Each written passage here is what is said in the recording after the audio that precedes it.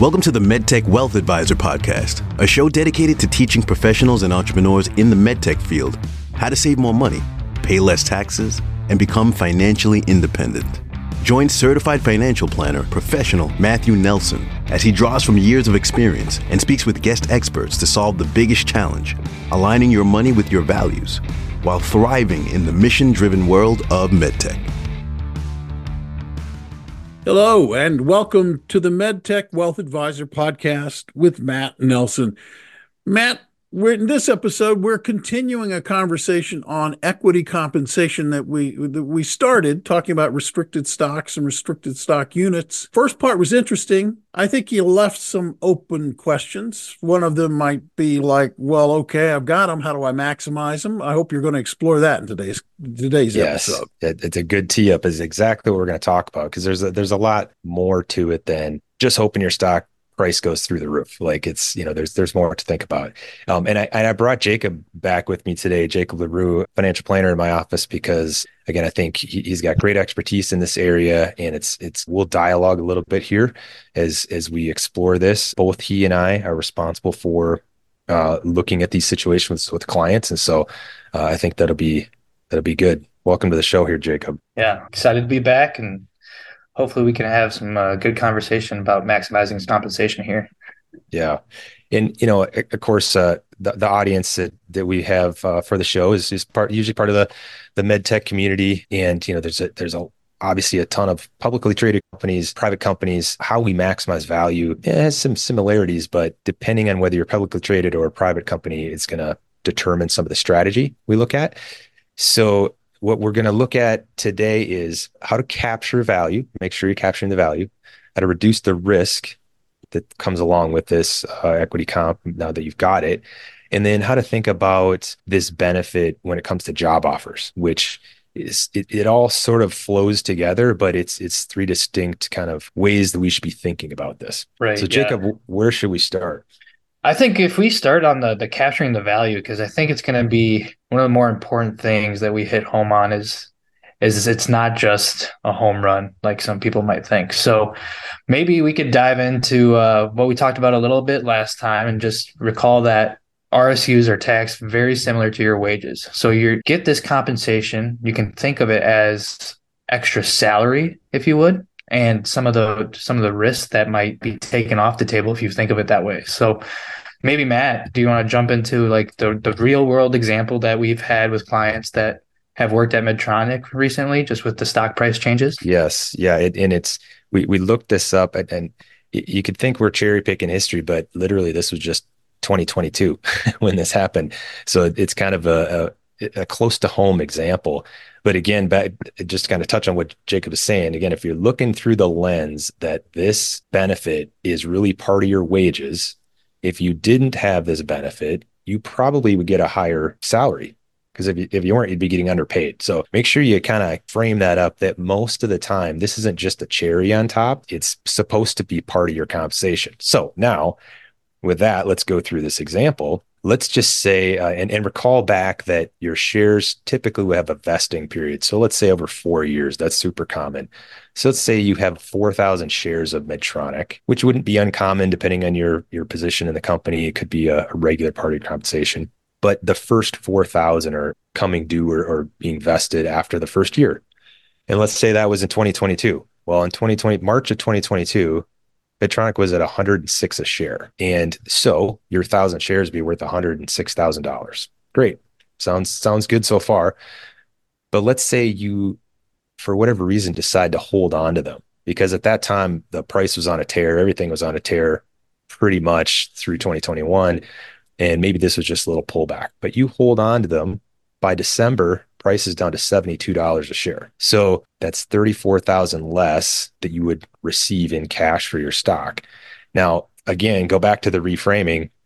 If this was just money out of your pocket, you bought Medtronic and you decided to hold it, that's different than if it was part of your wages that you just lost $34,000. So part of the reason that when we talk about capturing value is we want to take advantage of the known value versus the unknown value with the hold. And in this case, probably selling them right away and capturing that value would be a better opportunity. Exactly right. Yeah. And I think a lot of it comes down to what you're building your cash flow plans around. So maybe you were planning on that 106,000 this year, but you decided to hold the stock and now it drops 34,000. That's not going to help your cash flow plans. Maybe your driveway is not going to be paid for. We've seen some crazy things. So Yep. those are all considerations that we have to take.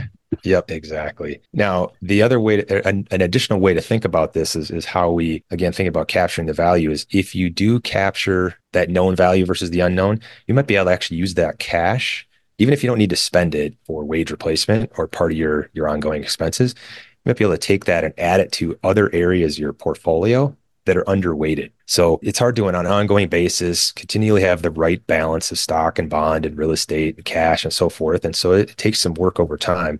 But these vesting dates can be a natural spot for new cash to come due and then take that cash and apply it to your portfolio. So as example, let's say that maybe you're light on real estate. Maybe you have no real estate in your portfolio.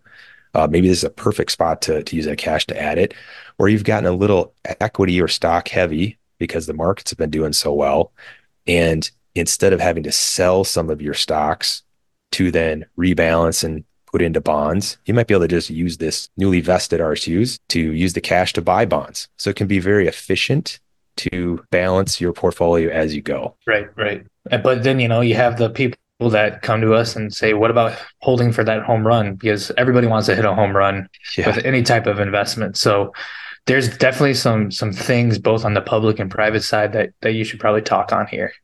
Yeah, I mean, right. Of course, in our example there, well, it's at 106, but we would have been super happy if it went to 150, by December. And so that is the natural response. But what you have to think about is it's possible, but it's not likely that let's say you're in a private company, that your private company is going to become the next Google.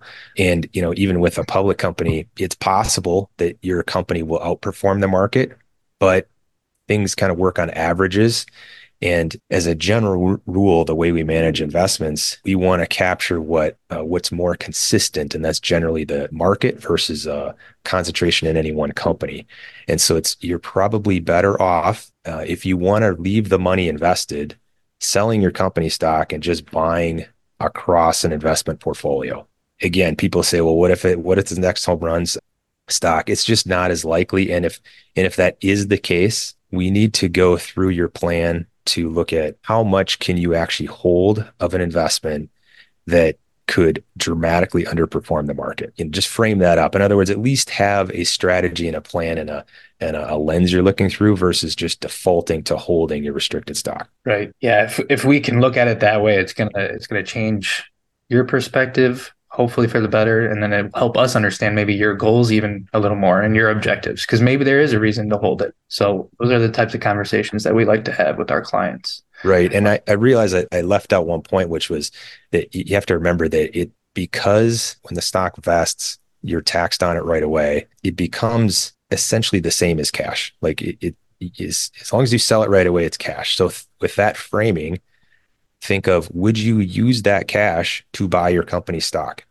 If you got a paycheck or a bonus for 100,000 in March, would you turn around and take that and actually buy your company stock? And it's a lot less likely when you think of it that way. Some people would, but we'd probably want to go through the planning with them before they decide to do that. Yeah, that's a good way to think about it is, are you really going to go take your bonus that was actually cash of 100,000 and buy the same stock? That's a great point. Yeah, I think, Jacob, I wonder if some of this confusion comes though because it's natural to think about stock options which used to be much more popular than they are now. They're still around. They're still often used, but the thinking with stock options as a form of equity compensation does provide you a little bit of leverage, and there's a little more choice as well as like when you realize the taxation. Mm-hmm. And so there can be some confusion, I think, as to, well, I'll just hold on to my stock options because that's got a lot of upside. And it's true because there's some leverage there. But as we just framed up, this is the same as holding stock. So right. It's no different. Right. Yeah. RSUs typically aren't issued at a discount like some stock options would be. So the leverage play is different. should we jump into some risk and how to reduce that with these type of RSUs? Yeah, I think so. I mean, and again, back to kind of the big picture of like how do we maximize this benefit? Well, we're trying to capture the known value, but now we need to think about it from the other side. How do we reduce the risk of it? The first thing you need to consider is sell at least enough to pay your taxes. So we touched on some of this in the prior episode. We're going to go through an example here. But again, the biggest thing is you have this tax bill due whether you wanted it to be or not. If they are going to vest in March, taxes are going to be due. So it's seriously painful to end up reporting more in taxes than you would eventually realize from cash in the sale, worst case scenario. And you have to remember that at vest, okay, so there's a mandatory withholding to prepay the taxes. It's done at something called a supplemental tax rate. And so at a high level, this withholding that the company is going to do to help prepay your taxes, it's usually not enough to take care of what you're going to be liable for. So unless there's some other elections made, which we'll talk about later, then you're probably going to owe more in taxes than was withheld anyway. So that's why this becomes a big deal, the discussion about sell enough to pay taxes. You may need to sell a little bit more than your supplemental withholding rate. So here's an example. Let's say Medtronic. So go back to this scenario where you had 1,000 shares. They vested in March. It was at 106 a share. Let's just say you have you're now a 30% tax rate on that 106. So that's roughly $32,000. You'll be left with about $76 after you pay the taxes. Again, high level here. But again, let's say you hold it till December, you don't sell right away, and now the share price is $72. Well, not only will you still owe the taxes on that 106 price, but now when the stock is 32% less, you go to sell it to raise the cash to pay any additional taxes. You still owe 32,000 of taxes. You're going to net 72,000 of actual cash. That's going to feel kind of like a 44% rate. It's not a higher tax rate, but that's what it's going to kind of feel like to you. Exactly. Yeah. Because you decide to hold on to that stock and take that risk, your take home is going to be quite a bit smaller. Yep. Because you still got to pay the tax. Still got to pay the tax. Tax is based on the vest. That's the most important thing to remember. It's not based on when you sell it. It's based on the price of the vest. So just keep that in mind. Have you run into any trading windows, Jacob? Like, is there some restrictions maybe of when you could actually sell? So very dependent on the company and what position you hold at the company is what I would say on that one. So what we're talking about is restricted trading windows for some highly compensated employees or top executives at companies. Typically, a company doesn't want you trading prior to public information, so they're going to limit you on when you can trade. And if you're higher up, typically you might have a shorter trading window than some lower level employees who could trade more on a daily basis because they don't have that same information you have. One example that we've run into is just, let's say you're a top executive at a med tech company.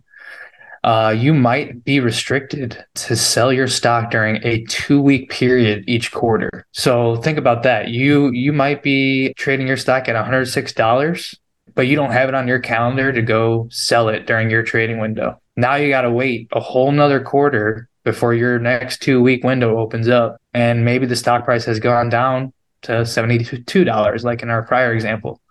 So you really got to pay attention to those trading windows when you're a top level executive at a big company, because again, it can really change what you take home in terms of your RSU compensation. Yeah. And it can apply to surprisingly, you don't have to be necessarily C-suite. And if you are subject to this, you probably know, but it's just worth reiterating how valuable it is to map out all of the vest dates you have on top of any trading windows you have and any other blackout periods, that are implied. So right. Yeah, that's minimizing the risk. Yeah, we hit on it last episode, but again, those type of details are going to be in those key documents, so equity compensation agreements and all those things will lay out those rules for you. The other point that we need to talk about is just kind of going back to the risk involved with holding the stock. A lot of these employees that come to us, they already have some other forms of equity compensation. So, Matt, let's talk about that for a second. Just a concentrated stock portfolio. What does that mean? Yeah, right. And when we talk about just broadly concentrated stock as an issue. There's no one definition for what it takes to qualify as having a concentrated stock in your portfolio. It could be as little as 1%. It could be that you could be holding as much as 20%, and that's still fine. What we're talking about, though, is just really understanding how much exposure you have to that one particular company. So you need to start with, what does your financial plan say? How much can that allow? How much risk can you take? If you lost significant value on this one holding, does that derail everything? So with that lens in mind, then we need to look at, if you have restricted stock units coming due on a regular basis and you just default to continuing to hold them, you're going to build up a surprising level of exposure to the company. If in addition, you maybe have some stock options out there, maybe you're participating in an employer stock purchase plan as well. I've seen this before too. People are just, they're loyal to their company and they've gone out and they've bought some stock in their regular brokerage account. So before you know it, they're starting to hit that 10, 20% exposure to their net worth. Again, on this point of like, how do we maximize the value here? Well, one, make sure you sell it when you know the value. But number two, the reason why you do that is so you don't get overexposed to risk. Right. Yeah, because let's just take that same example of Medtronic that we lost, was it 32,000 or 106 to 72? Yeah. $30,000 worth of value. Let's just multiply that by 2 or 3. That starts to become a big number. So getting diversified within your portfolio is a big deal. The next thing that we might want to talk about here is just some key things to keep in mind when you're receiving job offers from these companies that might provide equity comp in the form of RSUs. There's some differences that we'll talk about here between public and private too. Maybe that's a good place to start. Just how should we think about it? RSU compensation from a public side or a private side? Yes. So with job offers, again, through the lens that this is generally part of your salary, could turn out to be more or less than expected. It sounds like an obvious statement, but you have to keep that in mind. Your base is known. Having this great benefit, this equity compensation benefit is restricted stock, it's a bit of an unknown. So with a public company, pretty straightforward. There's a real value there. You see it on the stock exchange, that you're looking at, and every second it's trading. When you get the grant of the shares, you have a pretty good idea of what it's worth, because usually at grant date, they peg the value, and that's the number that you're presented as the amount of equity compensation. But it's still dependent on not just the direction of the stock price in the near term, but it's really the average price you receive over your vesting period. So just think about a scenario where you start out with the stock at grant and it's $10 a share. And, 6 months later, it's at $20 a share. But then it drops back down to $9 a share 6 months after that, which is your first vest date. So it's gone up, come back down below your vest date, and then proceeds to go back up to $20 a share. And it does this over the course of 4 years when you're vesting your stock. So it really matters, what are you getting on each of the vest periods when you sell it? And hopefully it's higher. That's the whole point of this equity compensation benefit, is it's an incentive for employees to have a piece of the success in the company on a go-forward basis, so that they, as is hoped, they work hard, do their job well, make the company grow, enterprise value grows, their compensation grows. But just keep in mind, you're going to want to know, how much safety do you value versus upside? So think of that on a personal level. What's most important to you?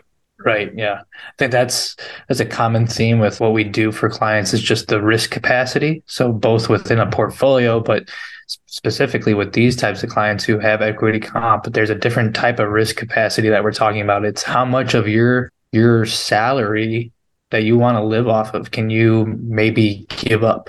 You could think of it that way, because a stock could go to zero. That is the floor of every stock. So got to keep that in mind always. With a private company, the value is less known. There should be a value, and it's what you would look for as a 409A valuation. And this is something when you're a private company, that should be available to you. It's what the price would get based off of at grant, and you would hope you would see a new valuation every year. That may or may not be the case. It's just less dependable exactly when you'll know what the next valuation is. And there can be fickleness with, the private equity investors, highly dependent, say, funding milestones that have to be met in these private companies. So they're holding restricted stock in a private company has a lot more upside, but it's hard to judge. So when we're talking about job offers here, which is what we're looking at, what does that mean? Well, you need to take into account that the value is it's kind of made up in a way, because it's like the old adage of, your house is worth what somebody's going to pay for it, not what Zillow tells you, right? And that's kind of what happens with a private company. Like, until the thing gets sold, you don't really know what it's going to be worth. So take that into account when you get an offer. If you are much more inclined to have stability, you might want to just request more base and less equity. On the other hand, let's say you're more established. This is a second or third position for you. You've been in the industry for a while. You've built up some capital. You might actually be okay with a less base and more equity compensation because you can sustain it. Yeah, that's a really good point. And I think that kind of flows right into this next point that we were going to make, is like, how long are you going to be at the company? So a lot of times, you might, in this med tech field, there's a lot of job shifting going around. You might have a certain initiative at a company, and you push that through within a 3 or 4 year period, and now you got to go find something else to do. And maybe that next position offers you some type of RSU compensation, but there's a 3 or 4 year cliff schedule attached to it, meaning you're not going to get any of those RSUs until that 3 years is up, or 4 years. Those are all considerations that you're going to want to take into account, because maybe that means you need to negotiate for a higher salary because you're not going to be there 4 years from now. And then same thing kind of on the private company side. Will you be going public within that time frame that meets your desire to be at the company? Those are types of conversations you can have during a job offer, and just negotiate what you really need out of the company. Yep, it's a very good point, especially in the private company, because the time frame may go much further than your vest period. So you could easily have a situation where you received restricted stock with a double trigger, and the triggers are a time period, let's say 4 years, that you have to be with the organization, but then also the company has to go public or go through a merger or something like that. Well, that could take a lot longer than 4 years. And so to Jacob's point, it's hard to predict, but let's just say that you're there for six years. You pass the 4 year mark. Technically, you own all these shares, hasn't gone public. You have a great offer somewhere else. All that value goes away if you leave. So just think about it. Again, back with the job offers, we wrap this up. You really should be working with a financial advisor or doing your own planning, but make these decisions based on the much longer term picture, because this could be a major capital asset that may or may not come to fruition for you. And you might want to decide whether you want to take more safety with salary, or if it makes more sense to take more equity. Yeah. So in summary, I think today we basically covered that you need to capture the known value. That's pretty important. You need to figure out if you're going to be over or under withheld on your taxes, and what you need to do about it, so there's not a big hurt. And the final thing, I think, is just consider what you can negotiate on the front end and where you see yourself going in the short term and the long term. Because maybe you do want to stay at the company for longer than the 3 or 4 years. Well, then maybe you can deal with a larger vesting schedule. Yep. Sounds good. I think that hammers it home for now. There's a bunch of other issues we want to talk about in a future episode, more dealing with mistakes to avoid. Although we touched on a couple in here, they're really more focused on kind of the positives of like how you can be proactive. Some of these mistakes that we'll look at, frankly, could just be mistakes of not paying attention. So we will focus a whole episode on that. I got a really quick question listening to this conversation, and this may be something that you're going to do going ahead, Matt.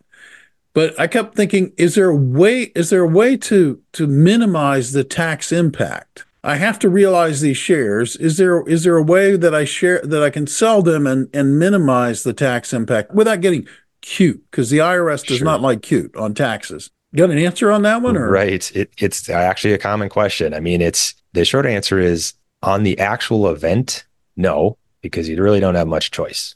Okay. However, there could be some planning we do at the same time. So back to knowing exactly when these shares are going to vest, so we know when that income is going to hit.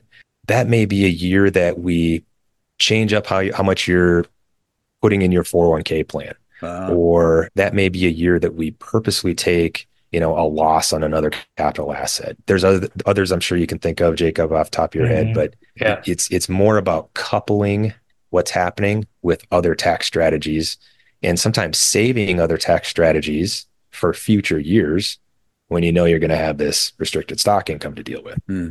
Yep. Yeah, I think there's, the way we like to think of it is there's just a bunch of levers to pull, and it's a matter of when to pull the right one. No, it makes sense. That makes sense. Interesting conversation. Thanks, guys. Really appreciate it. Matt, appreciate you facilitating it. People who are listening, probably some want to reach out to you to continue this conversation in a more personal kind of way. How can they get a hold of you? So start with our website at perspective6group.com. It's a number 6. Our contact information is out there. A lot of good information about the company. We have an articles section, essentially a blog, a number of articles related to equity compensation you could take a look at.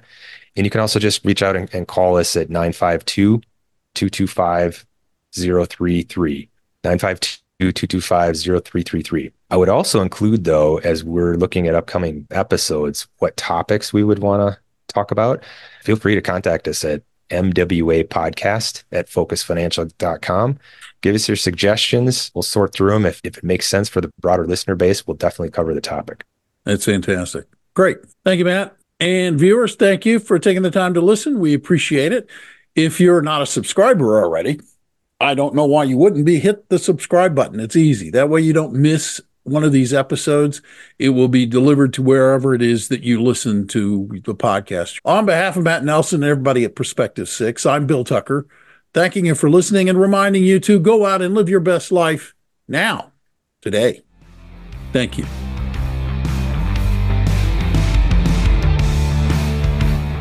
Thank you for listening to the MedTech Wealth Advisor podcast. Click the follow button to be notified when new episodes become available. Visit our website at www.perspective6group.com or give us a call toll free at 888-591-9770 or locally at 952-225-0333. And don't forget to click the follow button to be notified when new episodes become available. The views expressed are not necessarily the opinion of Osaic Wealth, Inc. and should not be construed directly or indirectly as an offer to buy or sell any securities mentioned herein. Investing is subject to risks, including loss of principal invested. Past performance is not a guarantee of future results. No strategy can assure a profit nor protect against loss. Please note that individual situations can vary. Therefore, the information should be relied upon when coordinated with individual professional advice. Investment advisory, insurance, and financial planning services offered through Focus Financial, Inc. Securities offered through Osaic Wealth, Inc. Member, FINRA/SIPC. Osaic Wealth is separately owned, and other entities and/or marketing names, products, or services mentioned here are independent of Osaic Wealth.